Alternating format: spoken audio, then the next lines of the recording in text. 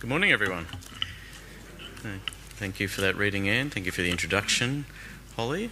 So, as Holly said, we're going to be starting a new series on the Bible this week, looking probably for the next month or so at Paul's letter to the Philippians. So like most of the New Testament letters, this is a fairly short text, but it has lots of clear teaching in it about the gospel and about Christian life. So we've just finished our series on Ecclesiastes, and this is probably a kind of balance to that book. There's a somber or serious book in the Old Testament, and we're going to move more to a part of the Bible here which, as we'll see, is filled with a hope and joy that came from the new movement of Jesus and his disciples. So as we get into the Philippians today, let's think about the background of the letter and why it was actually written. It's always helpful to know that. As most of you will know, in the years after Jesus' resurrection, the early church became more and more aware of what we call their mission and their calling in the world, which was their need to share the gospel everywhere and to bring more people to follow Jesus as well. And the man that we call the Apostle Paul was one of the most active missionaries in that time, and he went on a number of missionary journeys around the Mediterranean. And in many of the places that he stopped, he would start a new church with the people who listened to his teaching and believed it. And you can read about those stories in the book of Acts in the New Testament. And when you read the letters, or what we call the epistles in the New Testament, it's helpful to read them alongside the book of Acts to understand more about the context in which they were written. So, for instance, we can read in Acts chapter 16 about Paul and his friends travelling through the region of Asia Minor, and they received in a dream a vision of a man from Macedonia saying, "Come over to Macedonia and help us."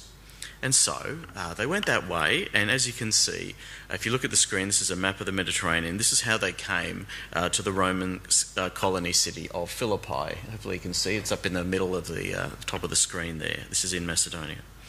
And while they were there, they had a few notable encounters with particularly a couple of women who became Christians. They were thrown in prison, but miraculously rescued. And Paul then moved on from Philippi, but as with the other churches that he started, he always kept trying to encourage them to continue by visiting them again if he could, or writing them letters. And so we have the letter that we're reading as a record of that, one that he wrote to the Philippian church later, probably during the time that he was in prison in Rome, awaiting trial. He wrote a number of letters there.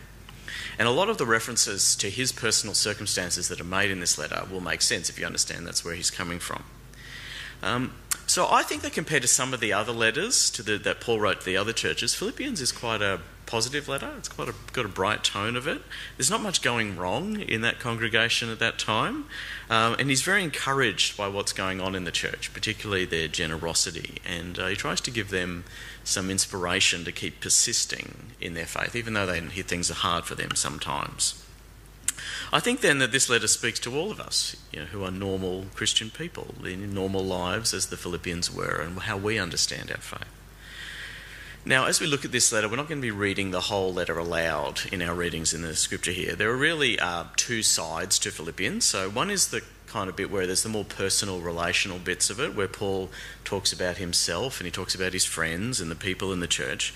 And the other is the bit where he gives these sections of teaching and ideas to help them. So we're going to read from those teaching sections up the front, but bounce back into the rest of the story to help us as we go along.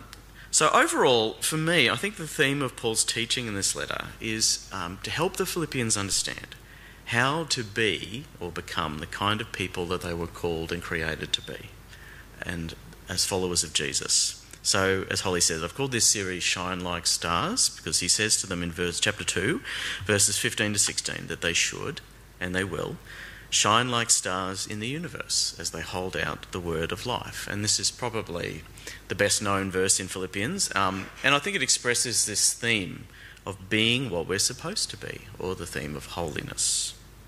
So today, as we've read, I want us to consider this first section from the letter, so chapter 1, verses 1 to 11. Like most of us, Paul starts his letter with a greeting. When I think about the emails that I send to people, I usually try not just to get down to business straight away. I might start by asking the person, "How are you going? I hope you're going well." You all do that, hopefully. that sort of thing. This is called a salutation, and it's the way that you set the tone for the whole conversation that you're going to have. So let me read Paul's salutation to the Philippians from verses 1 to 2. Paul and Timothy, servants of Christ Jesus, to all God's holy people in Christ Jesus at Philippi, together with the overseers and deacons, grace and peace to you from God our Father and the Lord Jesus Christ. So you can hear what he does there. He describes who he is, who Timothy is, who the Philippians are, and what he hopes for them in those short sentences. So let's just think for a moment. Who are the Philippians? Who does he say they are? They are called, he says, God's holy people in Christ Jesus, in the version that we read. But often this phrase is translated as the saints in Christ. So think about saints. I wonder what does it mean for you when you think of someone to be a saint or a holy person? I think there are two ways of understanding what that word means. One way that's wrong, even if it's a common way, and another that's more correct, more helpful. So the first idea is to believe that perhaps there are two kinds of Christian people. So there are normal Christians down here, and then there are the saints, and the saints are special people who are far beyond us ordinary people. So they're saints and we're not. The second way, I think, is to understand, I think is more accurate, that all Christians are so called to be the holy people or saints. All of us are meant to be showing the Holy Spirit of God in our lives. And the only difference really between us is the volume at which that's shown in our individual lives and the extent to which we brought that presence into our lives in a visible way. So those whom we do call the saints of the church, so like Saint Mark, for instance, our church named after him, are just really those in whom we've especially seen this growth in holiness during their lives on earth. But we're all saints. Now, there's a big idea for this, big word for this kind of idea, which is called sanctification, or becoming a saint, or becoming a holy person. It's the process of becoming a holy person. And so sanctification is the journey upon which holy Christian people enter to become more like God, more like they're supposed to be. It's a journey of growth into holiness, to shine like stars in the universe, as Paul says. And I think this process of sanctification is, I believe, the theme of Philippians and of Paul's teaching here. And I think we'll think more about that in a moment. So a key verse then in this passage for us in the preamble to this letter, which Paul gives us in verses 3 to 11. So after his salutation, he kind of lays out the themes of his letters to come and what the letter will achieve. So the key verse here is verse 6, where he says that he will pray with them with joy, being confident of this, that he who began a good work in you will carry it on to completion until the day of Christ Jesus. So this good work that he's saying, I think, is another way of saying what I've called sanctification, becoming holy. And that began when they first had faith. And it will be completed, he says, in the future, at the time of judgment or the resurrection.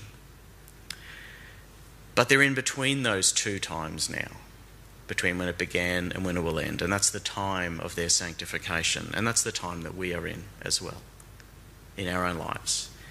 So this preamble section from verses 3 to 11 has, I think, two different parts to it. If you do have a Bible, I'd actually encourage you to read along or to scroll along in your app, just so you can read and see too. So the part finishes with Paul telling them his prayer for them, what he hopes and his prayer for them will be in verses 9 to 11. And in verses 3 to 8 leading up to that, he says why he's hopeful and confident that prayer will be answered.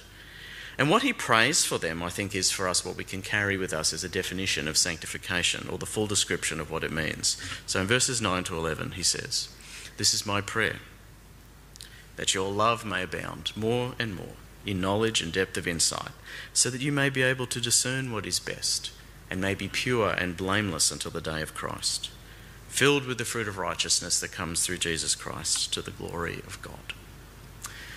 So you can hear what is he praying for? Abounding love, knowledge and depth of insight, discerning what is best, being pure and blameless, being filled with the fruit of righteousness. These things are what being holy means. That's his prayer. And why is he confident that it will happen? Well, because he says because it already is happening in them. In verses 3 to 5, he talks about how they've been with him, he's seen them in partnership in the gospel. He's seen their good works, he's seen their generosity, he's seen their holiness. And as we said, that in verse 6 to 8, he says he is confident that God's grace is going to be working in them, and he can feel it and see it in the love they have for each other and for him. So I wanted us to look again for a moment at this prayer in verses 9 to 11 and think more deeply about how sanctification actually works, about how it happens, because I think this is what Paul goes on to describe for them over the coming chapters. When we want to enter into any learning process or growing process, it's good to understand how things work. So if you want to eat healthily and become healthy, you need to know how your body works, don't you? You need to know how different foods affect it and what to eat. So if we want to grow in holiness, it's helpful to understand and think about how does holiness actually grow in a human being? What's the process by which it happens? And I think if we look at what Paul says in this prayer, we can draw out what we might call a cycle of sanctification, or a kind of feedback loop that enables people to keep growing in this process. And so I think that for Paul, it's not a complex diagram. I think that this cycle of sanctification, there's a sort of loop in the Christian life between knowledge and love, or love and knowledge. So Paul says, this is my prayer, that your love may abound more and more in knowledge and depths of insight, so that you may be able to discern what is best and may be pure and blameless. It goes from love to knowledge to knowledge to love. So I think when he says love here, it means this kind of active goodness towards other people, seeking their best, working for that, being pure of heart and pure of action. As we do that, then, Paul would say, our knowledge of God and who he is, our clearness of vision, our understanding of the gospel, it grows. As you love, you know. And this better knowledge that we have of God then leads to being like him and abounding more in love for others. It's therefore a kind of ever-deepening cycle of knowledge of what is good and right. You can see it's a kind of positive spiral, a cycle of growing in holiness. As we love, we know God. As we know God, we grow in love. Sometimes I think we think about head knowledge as Christians and feelings, and we kind of separate them from each other. You might be someone who has an intellectual approach to your faith. That's sort of where I've always come from things. You want to learn more information about the Bible. You want to learn information about God and how to understand him. Or you might be more feelings person, and you might say, I just want to love people the way Jesus did. I don't really worry too much about the details. But I think Paul teaches us true holiness and sanctification is a change of your whole person, your mind, your heart, into the mind and heart of God. It's a process by which we continue to grow in this cycle. And this will come up much more deeply next week when we look at chapter 2, what Paul says about Christ himself. But I think in the rest of the chapter 1 of Philippians, I think Paul gives himself, or starts to give himself to the Philippians as an example of this cycle of sanctification and how this growth in holiness will change someone.